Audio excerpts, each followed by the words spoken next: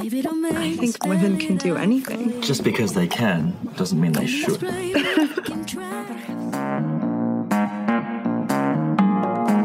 your seatbelts. It's going to be a bumpy night.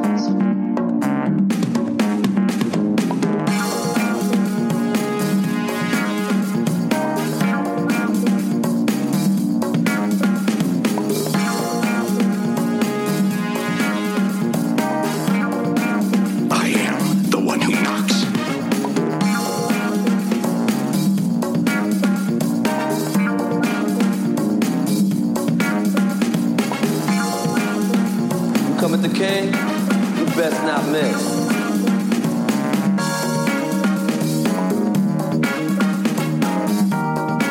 Over the line!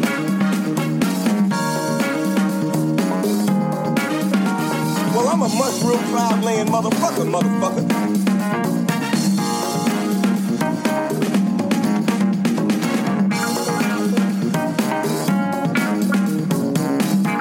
Are you a pathetic and worthless man?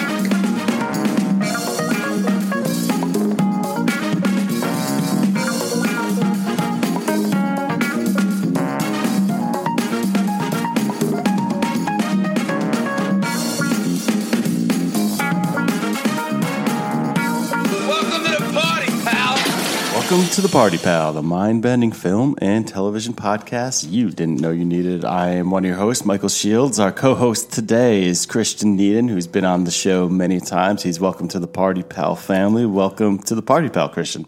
Thank you for having me at the party, Michael. Of course, we love having you. We're going to talk about something that it's important, it's fun. We're going to talk about women of action, women action directors. It's and you know, you just wrote an article. You wrote an article for Across the Margin, the online magazine, and it's called "Women of Action's In-Depth Look at the Exciting Mixture of Hollywood Filmmakers on the Eve of What Appears to Be a Golden Age for Female Action Directors." So we're going to get into that real quick. I want to just drop a quick reminder that Welcome to the Party Pal is part of the Osiris Media Group. They have a new partnership. I want to just kind of shine a light on real quick. It's something I think is very important. It's a partnership with Dance Safe. At Osiris, we know that many of you love live music and make it out to see shows often. Osiris prides itself in helping you connect with the artists and music you love so those live music experiences feel even more meaningful. We also want to make sure that music fans stay safe when they are out having fun. The unregulated sale and use of substances is common at many live music events, and unfortunately, so is drug misrepresentation. We are proud to partner with Dance Safe to raise awareness about this danger. Dance Safe is a nonprofit organization that provides screening services as well as peer-based education to help support people in making informed decisions about their health. Dance Safe prevents harm from consumption and misidentified substances for thousands of people each year. When you're out there seeing your favorite artist, dance like no one is watching. But dance safe, because your life may depend on it. To donate or learn more, visit dancesafe.org and look out for the booth at your next music festival. Such an important thing. So, Christian, let's get into it. Your article, I loved it. What was your inspiration for writing it? Charlie's Angels, 2019 came about. And, directed by Elizabeth Banks, right? Elizabeth Banks, whose only previous directorial experience was, I think it was... she did a Pitch Perfect. Pitch Perfect 2. Yep. Second one, yep. Which fascinated me because there was a lot riding on this particular film in terms of relaunching what had been, I guess, a very loose franchise that had kind of started with the television series, had a couple of McG films in the early part of the 21st century, and then continued with this, and they're all theoretically a continuity of each other. I like Elizabeth Banks as an actress. I think she's great. She's a great comedic actress. Yeah, she has good range all around. Yeah, but it was intriguing to me that she was taking on an action film as part of her developing directorial career. Yeah, it wasn't her wheelhouse at this point. Yeah, she got a really good young cast, great cinematographer. If you look at his credits, they're pretty prestigious. And I was curious also about the continuing kind of fallout from a couple years ago with Ghostbusters in terms of female cast comedy / action films, comedy / thrillers, stuff like that. See how this one would be received, and the lead up to it. I think there was the possibility of a similar kind of pushback from the online critical reception. There's trolls out there. Yeah. Watching it, I thought it was very decent. I'm just happy. I think Banks is going to develop very well into a very competent director. Yeah, cool. You work with the material that you have, and this one it definitely showed something. But the positives as well as I think the flaws are very indicative. I think of a lot of what's going on in the larger scope of female directors taking on action, the genre in various forms. The first thing that inspired me about that specifically to write this series was actually the action sequences itself. One of the things that's interesting about it is that action in the John Wick era and before it, the Jason Bourne era has gone wide. A lot of the shots that you see when you're watching good, grounded, hard-hitting action in films these days, the ones that get even stuff that gets critically acclaimed within the action scope, I think are things where you have your stars actually going through some sort of physical training so that they can somewhat believably have an action scene, a close quarters action scene without guns and such for several scenes in the movie. It reminded me in the first Batman, the Batman Begins. The first Nolan. Yeah, love it. I watched it the other night. Yeah. If you look at the difference between the action sequences there and The Dark Knight, the follow-up, it's a lot more closely edited, where every kind of thing it's almost over-edited. To the fight scenes, you see the fist, and then the guy cut back to the guy turning around, and then you see the foot, and overly tight and frenetic, and in Dark Knight that's loosened up a lot more. If you look at the opening scene in the garage in the Dark Knight, that culminates with him jumping down onto a car as he drives away, and all that stuff. You can see the evolution of that taste right there. I say John Wick too because very famously, Keanu Reeves is really kind of as a guy as an actor in his 50s. Kind of revolutionized what audience expectations are at the moment for those action scenes. I think when it came to watching, I was one of the surprising things about watching Charlie's Angels was just how over-edited those fight scenes were. Again, even though one of the three angels did most of her own scenes, it wasn't Kristen Stewart. It was one of the other ones, and a lot of the action scenes tended toward that close quarters fighting. And that was fascinating to me because I think the stuff that was done really well was the rapport between the three and Banks and Patrick Stewart and all this.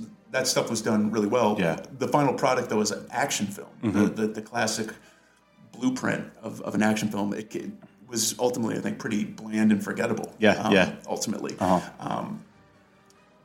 If I was going to grade it on a scale, I'd say it was a C or a C plus overall as a film. But something I definitely want to see more from Elizabeth Banks. But it also speaks to the fact of directors, the difference between directors who are experienced with action and also action that serves the narrative. And within the article that I did for Across the Margin, the Women of Action, I highlight several directors who are very explicitly using action as a thoughtful service of plot. Of the larger plot. Yeah, absolutely. But, well, it's interesting, too, and I just, to kind of pull it out even from the action thing, we just went through the Academy Awards, and there's obviously one of the biggest problems people had was the lack of any directorial representation for women. And so there is a lot of talk about that just in general, and I was looking up some facts to know about women in Hollywood, and so as of right now, this is just the most current stats you can find. On the top 100 grossing films of last year, 2019 in total, 12% of directors were women, 20% of writers were women, is that 2% of cinematographers are women, 26% of producers are women, 19% of executive producers are women, 25% of editors are women. So, I mean, it says 12% of directors are women. That means 88% of directors were men. And I think what I kept thinking about when I was reading your article, and, you know, I'm just thinking about other great female filmmakers, is just the talent is out there. In spades, truly. And just, I feel like, you know, more opportunity should be there. So, I mean, you got us to a point where, you know, you did start with, I like the way you led your article with the Kristen Stewart in Charlie's Angels. She got a quote where her character, Sabrina, looks at the camera and says, "I think women can do anything." That was a nice lead into it. But it got to a point where you highlighted that women will helm 4 of the biggest budget superhero films to come out this year. Yeah, they're going to helm the 4 big ones from Marvel and DC, as well as, and I also threw in the Mulan live action remake through Disney. Yeah, Nikki Caro's got that, yep. Which is a natural kind of addition because Marvel and Disney. Yeah, they're in bed together. A big tent now. Mm-hmm.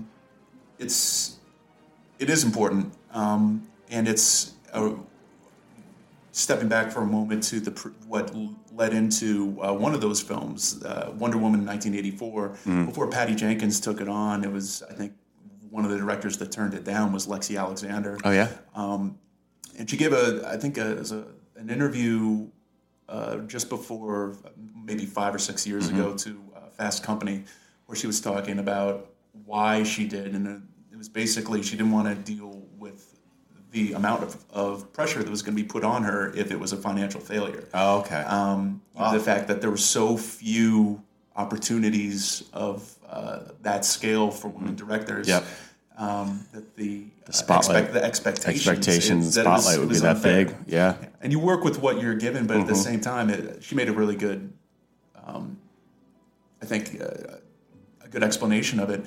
And it's something that definitely, by turning that film down, did not help her career. The last proper film I think that she's done was Punisher Warzone. Oh, yeah. Which had Ray Stevenson in it from Rome. Oh, that's right. It was definitely a very, if you go back and look at it now, had hints of what, a lot of the color palettes and the filming and the violence, the R-rated violence to it, in a sense, isn't so far away from the aesthetics of Harley Quinn, Birds of Prey, which has again, very even down to the in this Birds of Prey, the villain is Black Mask, which is Ewan McGregor. In Punisher Warzone, it's a guy named Jigsaw, and the idea that you have these really despicable, colorful villains that are set out in this color, this kind of very very artfully done color palette of a city. It's very atmospheric. So what's the difference between the two of them? I think one being that there's almost an over violence. The violence in the Punisher Warzone to accommodate that character is overkill. Yeah, it's over the top. And I've made it tough in the long run to enjoy. And also the fact that character was probably, in order to make it more palatable to any audience, needed the treatment that it got in Daredevil as a long-form storytelling over several things of what turns Frank Castle. The Netflix series that what you're speaking of? Yeah. And I think it was actually the Netflix series that introduced him in Daredevil was actually much better at doing that than the eventual Punisher series standalone, which again kind of drifted into the same kind of ultra-violent, nihilistic territory as before. Yeah. The reason I'm comparing it to Birds of Prey is that it looks to me that under the kind of very solid hand of a young director like Cathy Yan, that you have the aesthetics combined with storytelling and the characters and whatnot under this comic book kind of banner. It's also interesting too that it's kind of a, speaking of extra burden, extra pressure, a film like that is kind of staked with redoing or getting right what Suicide Squad did wrong. Yeah, absolutely. In terms of having a more grounded adversary, but having this group of people that are essentially anti-heroes going against someone who's even worse. Yeah. That kind of stuff. Yeah. But that kind of stuff is just, again, going back